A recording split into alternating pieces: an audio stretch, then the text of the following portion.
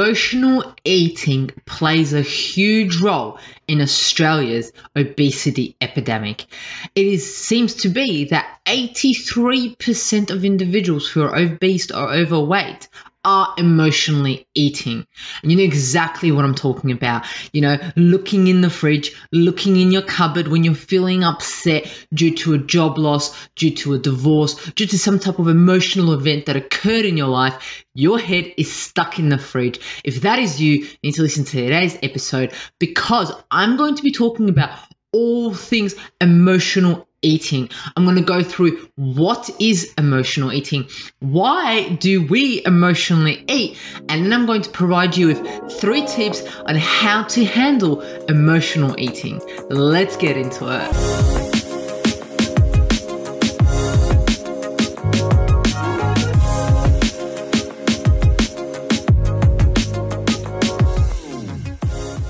It's Mondays with Mahela. That's right, me. Thank you so much for tuning in. I absolutely love, and appreciate your support. It's Mondays with Mahela, which means today I'm going to be talking about all things health hacks to give you information so you can live your optimal health life story. Today's episode is part of the Natural Health Podcast, which is available on YouTube, as per this, Spotify if you're listening to the audio version, and so forth. For any of you who don't know me, my name is Mahela and I'm a qualified naturopath here, absolutely passionate about all things health, business, and overall success to provide you with simple, savvy, and sustainable health hacks to optimize your health. So I thought I will talk about today's topic, which is emotional eating. It is a bit of a heavy topic. I want to put it out there that I'm not an expert in emotional eating. I'm not a psychologist. I'm not a whatever else you want to call it.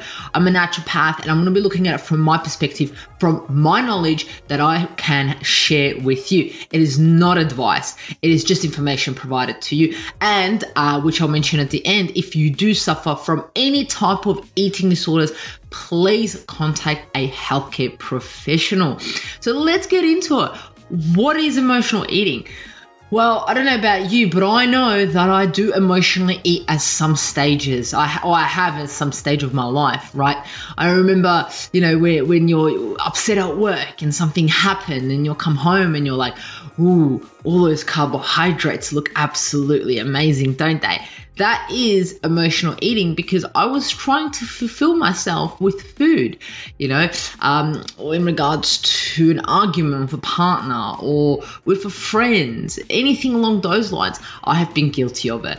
And I know I recently watched a video of Rebel Wilson with her weight loss journey, which is absolutely amazing and good on her. So proud of her. She mentioned in there that she did suffer from emotional eating. And when she got in touch with herself and understood why she emotionally ate, she was able to shed all those pounds. So there's so many things that this may, affect your life with. But what is it? What is emotional eating? Well, let's put it out there. Food attachment is not your fault, right? It may be a result due to childhood trauma, the biochemical effects of certain comfort foods, and the way your biology is designed to protect against starvation, right? You may know the feeling, right? You're dealing with a stressful situation at work and you automatically reach for a cookie or the whole cookie jar to calm yourself down and make yourself feel better. Or you go for a third helping at a dinner when you are already full. You go for seconds, thirds, fourth, but you are already full. This behavior is known as emotional eating. And when you eat to make yourself feel better and avoid feelings of difficult emotions, which is quite an interesting definition right there, right? Eating this way is problematic. It is an issue and it needs to be addressed, right? It's an issue because it stops you from actually working through and progressing painful feelings of past traumas, and you may also feel guilt or shame during these emotional eating episodes, as you may call them. And then also what can happen is if you're trying to lose weight, emotional eating is not going to help. It's going to hinder your progress, right? So that is in a nutshell kind of what emotional eating is, but I'm going to go into a lot more detail in it when I talk about why it happens. So let's get into it now. Why do we emotionally eat, right? If we knew the answer to this 100%, so many issues, so many things would be solved right now. For each individual, it is different, right? The way I emotionally eat compared to the way you may emotionally eat or someone you know is completely different, because there's different needs why we are doing that, right? But most health experts would agree that the current Western diet is one of the main causes for overeating and weight gain, right? It is loaded with, right? It's absolutely loaded with, may call these delicious, fatty, fiberless foods of animal origin, as well as processed foods artificially concentrated with fat, sugar, flour, and salt. And this combination just makes it just amazingly yummy for your belly and for your brain, which gets addictive, right? They act as drugs that stimulates the release of powerful feel-good chemicals in the pleasure center of the brain. It's kind of like, I'm feeling amazing after eating all of these cheese, after eating all these carbohydrates, all of this chocolate. I feel so good inside of me because it's triggering and drug-like effect in my brain, right? This pleasure is absolutely pleasure, right? They're highly pleasing and calming, right? And they can throw off our biochemical signaling system and lead to cravings and food addictions, because we're going to be like, oh, remember that time that I ate that heavy carbohydrate meal, that amazing pasta with all that cheese? I felt so good. I felt so calm after it. So next time you're stressed out, you have a stressful time at work, you go, ooh, that pasta with all that cheese, that looks and sounds and feels absolutely amazing. I'm going to go do that again because last time it made me feel calm and I went to sleep, right? So it can require huge resistance, a huge effort for us to resist these foods once we've been exposed to and once we have linked them to an emotion, right? Because these vegetables don't seem too appealing then, right? But you probably already know which foods you tend to be more compulsive with. And most likely, these foods are not your usual broccoli, cauliflower, and so forth. They're most likely going to be these processed, heavy carbohydrates, heavy fat foods that just taste absolutely amazing, right? The thing is, what will happen is, if you do feel addictive urges with food, most likely these highly palatable foods, highly processed foods. Let's name a few, right? Pastries, crackers, bread, cheese, ice cream, cream, chocolate, carbohydrates, and so forth. They will trigger in us a powerful drive to seek continued stimulation, and they compete with our conscious ability to say no, which means it makes it so much harder to be like, oh no, I'm not gonna have that bowl of amazing yummy pasta, I'll just have a bowl of salad. That is very hard to do, right?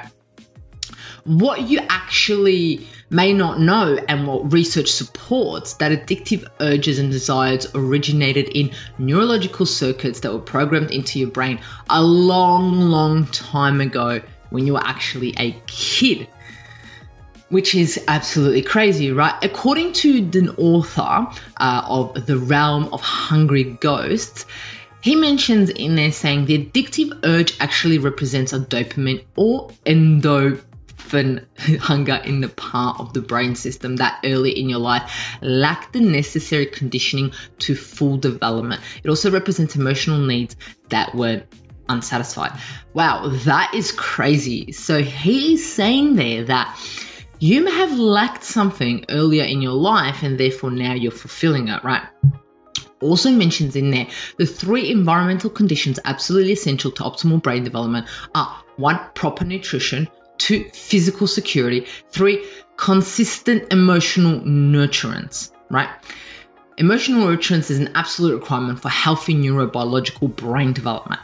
So it's a lot deeper than just food. That's all I've got to say. I know this podcast is like, whoa, I'm going deep right now. Like, the thing is, right, the adult voice in your childhood, if they were primary, so what this book is saying is the voices in your childhood, if they were primary, nurturing, warm, kind, loving, soothing, and so forth, your brain had the greatest chance of all systems developing in an optimal way.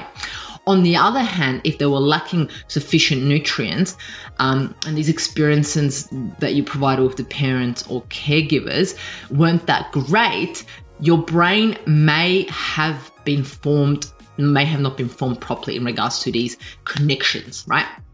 And keep in mind, in many cases, it's not a question of bad experiences in your childhood. So you might be like, my childhood was absolutely amazing. I had absolutely no bad experiences. It's not that. It is a lack of consistent nurturing and attuned experiences, right? So it's all about ongoing, ever loving, right? So according to this individual also, what he said is that as infants and small children, we need to be in an attachment relationship with at least one reliable, available, protective, physiological, present, and reasonably non-stressed out adult. Wow. That's amazing for us future parents or current parents to know that. Are you a readily available, protective, physiologically present, and reasonably non-stressed out adult? Because if you are, you're setting your child up for success, right? So now we can kind of see where the connection between food addiction and emotional eating kind of goes in line, right? So new brain research actually confirms that addictive desires, urges, or thoughts stem from insufficient nurturing early in our lives that causes imbalances in our brain chemistry. These addictive cravings are easily triggered when we are stressed, fatigued, unhappy, bored, or experiencing a number of unpleasant emotions, right? So these can be triggered and they will surge us to get a dopamine rush on endorphin hunger, right? So this is not actual hunger, it's emotional hunger, it's emotional eating. However, let's look at the good news, right? We know there is some good news to this because we know of this thing called neuroplasticity. This is an absolutely amazing thing. What that refers to is the brain's ability to reconfigure itself to establish and dissolve connections between its different parts. We can actually learn how to use the brain's inherent architecture and formal capacity to recreate ourselves and change our habits. We literally have all that we need to change what has occurred because of this thing called neuroplasticity. And it goes so much deeper that, you can go see a alternative counselor, a hypnotherapist, a breathing facilitator, so forth, an NPL coach and so forth, that you trust in, that may be able to work with you to reprogram that wiring in your brain. And then maybe that emotional eating will just go away. I know it seems a magic, but who knows, right? Our brain is so powerful. We don't even understand a little bit of what our brain can do. And I'm pretty sure you've been exposed to so many things in your life where you're like, my brain is absolutely amazing. Remember that, because if you do suffer, let's say, from emotional eating, it is definitely something that you are able to work along with and for the better and change if you want to, right? So what I also wanted to look at, so that was the part of like a psychologist talking in a sense of why we may be emotionally eating. But let's look at the brain, right? And let's look at the body. So in addition to understanding why we emotionally eat, we need to understand our hormones, right? I'm always talking and blabbing on about hormones, but these are so important and also so important in emotional eating, right? Because a number of wide variety of hormones can cause someone to cave in to emotional eating. Given the fact that hormones control a lot of our feelings and actions, it can be hard to go against these cravings. So here I'm going to talk about some hormones that may be responsible for emotional eating. Let's get into them. Number one of my favorite hormones is cortisol. I love cortisol. When you know what cortisol does to your body, you're going to fall in love with it too. And you're going to know when it's coming up in your body and know what to do. But how is it linked to hunger, right? High levels of stress cause a lot of cortisol to be released within the body, right? Cortisol as we know, is the stress hormone that sets off the whole body on edge, triggered by the fight or flight response, right? This can cause the body to process consumed food differently. So basically, high levels of cortisol within the body can cause the body to crave a lot of easy to process unhealthy carbohydrates, and you may feel a strong desire to eat very sugary or processed foods, fatty foods, or high salty foods, right? So think about the last time that you were pretty stressed out, right? You had this huge project you had to complete for work. What type of food were you craving? Well, I know that when this happens to me, I crave pasta. I crave so much pasta. Give me pasta and pizza, and that's all I need, right? Why? Because my cortisol is through the roof, and I'm craving these high sugary foods that can process and potentially in my body give it energy and convert it to glucose with a click of fingers straight away. Right, now that's the first one, that's cortisol. I could go into so much more detail about how cortisol actually affects emotional eating and the brain and so forth, but that's like one whole episode in itself. I'm just touching upon some here for you to get a bit of an understanding. Second one, let's get into the second one.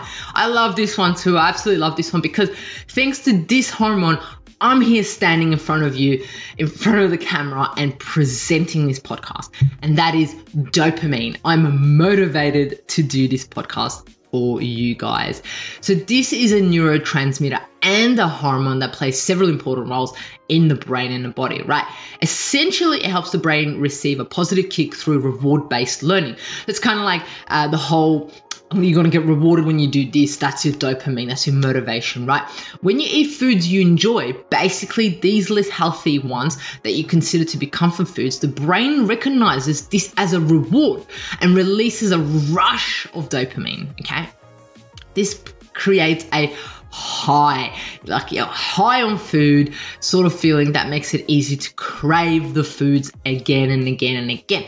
It's kind of like a drug to the brain, and even if it's not an extreme narcotic or so forth, it can still be addictive, right?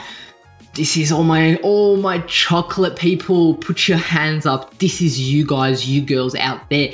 This is where dopamine comes in. When you're, feeling a little bit like, under the weather, not motivated, get that chocolate. It gives you that high. You're like, I love it. I want to get that chocolate again because I remember last time I had that chocolate, I felt amazing, right?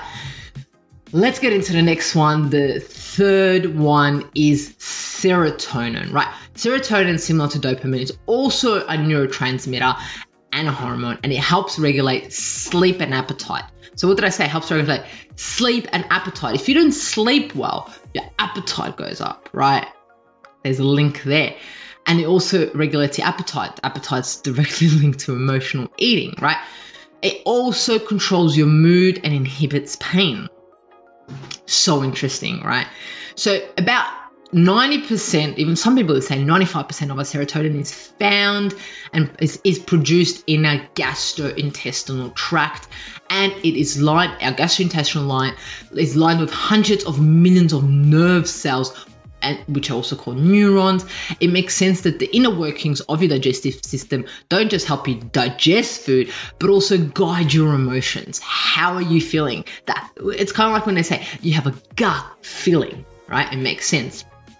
So what happens is the function of these neurons that produce neurotransmitters like serotonin, it's highly influenced by billions of good bacteria that make up your gastrointestinal microbiome. So I wanted to put in there saying if your gut's not well, your serotonin levels aren't going to be well, which then may impact your emotional eating. Well, that's a whole new topic, right? If your bugs aren't well in your stomach, in your gastrointestinal tract, you may actually be emotional eating. What is your gut like? What is the state of your gut like? Is it producing enough serotonin that you require, right? Because, so then also what I want to put in there is serotonin needs certain compounds to be created, one of them being tryptophan, which is an amino acid found in chocolate. In other things too, but one of them is chocolate. I keep going back to chocolate, right? But carbs also boost serotonin, leading you to desire that stuffed potato chips and mac and cheese into your mouth and solve the feelings of sadness, right? Unfortunately, with this, it's a temporary boost. Like if you're feeling emotional, you're feeling a little bit under the weather, you're gonna get that hot chips, the potato chips. You're gonna eat it. You're gonna get that rush of either serotonin, dopamine, both, and so forth. And then you're gonna be like, well, what do I do now? So then you have a choice. You either eat more of it, or you actually resolve the issue as to what you're feeling and why you're feeling it, right? Now, why does the brain trigger emotional eating? Well, it could be a number of things. Let's get into why it may trigger it, right? The first one that I wanted to put in there is we are made like that. It's primal, okay? So if we go back in the days, what it is the first thing to remember is that emotional eating is not your fault, right? It is not your fault, and it's something you can do something about it, okay? Your biology drives your behavior. Food, yeah? Eat everything in case it becomes scarce, right? So back in the days, food wasn't just available at the shops, right? People had to hunt and gather, right? So if there was so much food available in front of you, what would happen is you would eat all of it. Because one, you never know when you're going to eat it next. Two, it's right in front of you. Why would you leave it? You don't have a refrigerator to put it in. If you don't eat it, someone else is going to eat it, right? And you need it for survival. So it comes back to the primal. I should have probably put this at the start, but it's primal. It is primal. When we see food in front of us, eat all of it in front of us. But this doesn't work these days, because if we go to an all-you-can-eat restaurant, we may eat all you can eat, but then tomorrow you're still gonna have food. You're still gonna have that all-you-can-eat restaurant open that you can go to. Back in the days, that was not the option. Back in the days, you only had that all you can eat when you work out, you run, you physically exert yourself, so then you can get that food. That's not happening these days. We have access, well, fortunately enough, we have access, most of us have access to food like this. I can literally get on my phone, dial it in, order the food in, and there it is, right? We have access to food at any given time these days. It's not like back in the days. So this is where sometimes our primal state may get a bit of a mismatch, because we may be like, I have to eat all of it, because if I don't eat it, someone else will, and who knows when I'm going to get food next, right? So we may have to work on that, because that is definitely not the case anymore. The second one is trauma, and I've touched upon this a little bit at the start, right? In particular, childhood trauma. I know a number of individuals talk about childhood trauma and so forth, and the fact is, you can't go back. You can only be in the now, right? You can only be in the now. So what does that mean, right?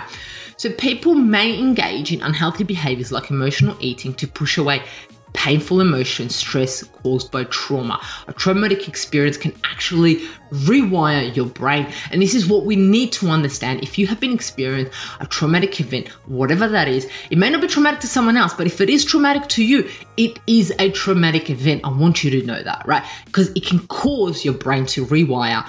If it is not emotional eating, it may be something else, right? Studies have actually shown that trauma can shrink the hippocampus and prefrontal cortex, the parts of the brain that regulate emotion. It makes it smaller, so we cannot regulate our emotions. When we can't regulate our emotions, we go and eat that chips, that pizza, that pasta, yummy, yummy, yummy, right? Trauma also triggers an overproduction of stress hormones, cortisol. What happens when you have high cortisol? You're more likely to emotionally eat, which keeps you in a state of high alert where you're like, ooh, what's happening, right? When you're feeling stressed and anxious, you're more likely to overindulge and eat without thinking and eat emotionally. That may be a reason why, right? The next one is nostalgia. I think that's how you pronounce it, right? So this is old eating habits or foods you enjoyed as a child can be craved during difficult times as they provide a sense of safety and security. I fall into this, right? Because my mum's an absolutely amazing cook. And as a kid, you would eat this and you would eat that, and you'll link it to this amazing event that happened, this amazing feeling. And you're like, oh my God, I love it so much. Or for example, when I go back to see my grandma and so forth, I'm like, oh, I love when she cooks this. It's a connection, right? It's a connection that we have with that food. Otherwise, we wouldn't eat it. So we want to go back to that feeling of being cradled in our mother's arms, feeling of love, safety, and security. So we reach for foods which mimic that early biochemical experience of bonding with mum and drinking breast milk, which is crazy, right? So the worst foods, in a sense, that may mimic this are sugar, gluten, dairy, and food additives such as MSG. I did a huge podcast on MSG. Check it out, right? So these are the things that may happen, right? So sugar hits the reward circuits of the brain, while gluten and dairy break down into an opiate-like substance called glutamorphine and casomorphine, which act on the opiate receptors. So if you're thinking, oh, I'm really addicted to cheese, well, you actually are. You probably are addicted to cheese because it's an addictive substance. Or if you're addicted to bread, oh my gosh, all my bread lovers out there, right? It's actually true. It's actually a true thing, right? The other one I thought I'd put in there is social pressure may cause you to emotionally eat, right? Friends, family, and other people that you may know who conceive you to eat certain foods or meals after troubling days seem harmless and helpful, right? But then you may find yourself automatically wanting to carry on these traditions alone after a rough patch, right?